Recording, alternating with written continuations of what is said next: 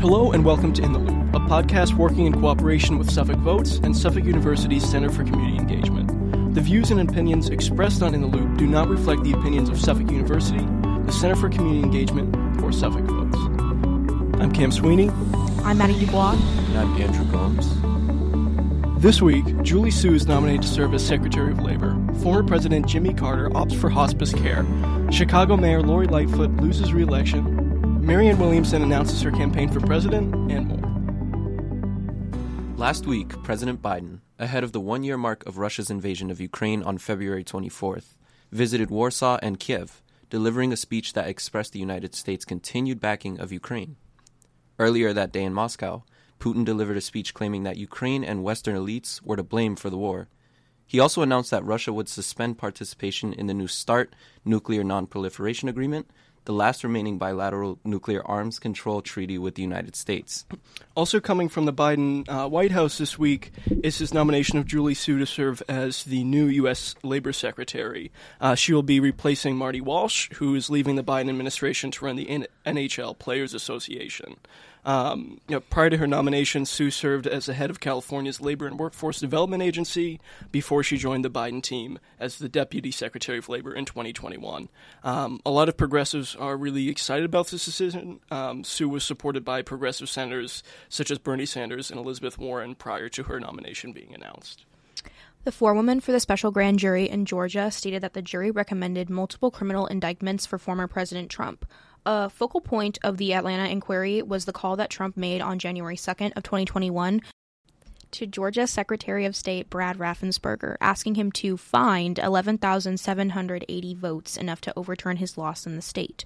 Ultimately, it will be up to District Attorney Fannie Willis of Fulton County, Georgia, to decide what charges, if any, bring up against the former president before a regular grand jury. And now to some more upsetting news. Former President Jimmy Carter, age 98, has decided to opt for hospice care. In an announcement on February 18th, Jimmy Carter, who served as the 39th President of the United States from 1977 to 1981, decided to forego further medical treatment and will spend his remaining time at home with his family. While he only served one term in office as president, he did do quite a bit in that time. During his presidency, he dealt with the energy shortage that the United States was facing. He improved efficiency through civil service reform. He also worked a lot towards climate. He installed solar panels in the White House. He expanded the national park system, protected over 100 million acres of Alaskan lands. He also created the Department of Education, which still exists today. He bolstered Social Security, and he appointed a record number of women, Black, and Hispanic Americans to fill government jobs. Following his 4 years as president, Carter was awarded the Nobel Peace Prize in 2002 for his work in finding peaceful solutions to international conflicts, as well as for his advocacy in democracy and human rights around the world. In Massachusetts, the state GOP misreported hundreds of thousands of dollars to state campaign finance officials and may owe more than $600,000 to vendors. This amount would far exceed what the state GOP had previously disclosed, according to the Boston Globe.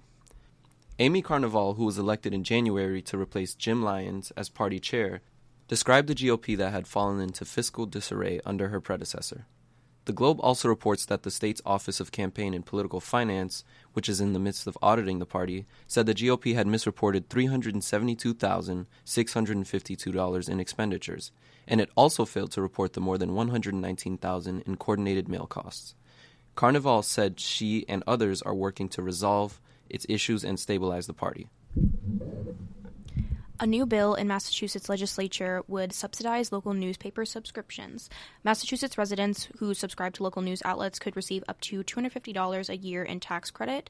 There are some requirements. The publication would need to produce original content derived from primary sources and relating to news and current events, and they would need to employ at least one local journalist. This is being pushed to revive the local news and local journalism. And finally, we have a lot of different election news from the U.S. and from around the world. And we'll start with what we described kind of at the beginning of the episode with Marianne Williamson. She's an author, an activist. She's also become recently the first Democrat to announce a campaign for the presidency in 2024. Though she hasn't formally launched her campaign, she said in an interview that she intends to run, and she's going to make that formal announcement during a speech in Washington, D.C. on March 4th. To call this a long shot campaign is a bit of an understatement. Williamson also ran for the Democratic nomination in 2020 and had a pretty unsuccessful campaign. She dropped out before the Iowa caucuses due to a lack of support. And even with Biden's age and approval ratings, he's still by far considered the frontrunner for the Democratic nomination, even though he has not yet formally made that announcement. In Chicago, the incumbent Democratic mayor, Lori Lightfoot, became the first Chicago mayor in 40 years to lose a re-election campaign. Lightfoot finished third out of 9 candidates who were trying to qualify for a runoff in April. The April runoff will be between Paul Vallas, the former chief executive officer of the Chicago Public Schools, who ran on a tough, on-crime message, and Brandon Johnson, a progressive county commissioner. Vallas finished with 34% of the vote, and Johnson finished second with 20%. Mayor Lightfoot came in third place with just 17% of the vote. In terms of international news, in Nigeria, Bola Tinubu has been declared the winner of the presidential election, though the opposition parties have said the election was fraudulent and they won't accept the results. According to the New York Times, millions of young voters voted for the opposing candidate, Peter Obi, and they see the results of this election as an injustice. Young people of Nigeria hope that Mr. Tinubu will focus on issues important to them, such as empowering the youth, providing scholarships, jobs training, and university fees. And our last story of today is in Mexico, where this new piece of legislation is threatening the National Electoral Institute, which helped to end decades of one-party rule in Mexico in 2000. They passed a new law recently, just last month, which cut the electoral agency's staff and also limited the organization's ability to punish lawmakers, to punish politicians and their parties for violating electoral laws.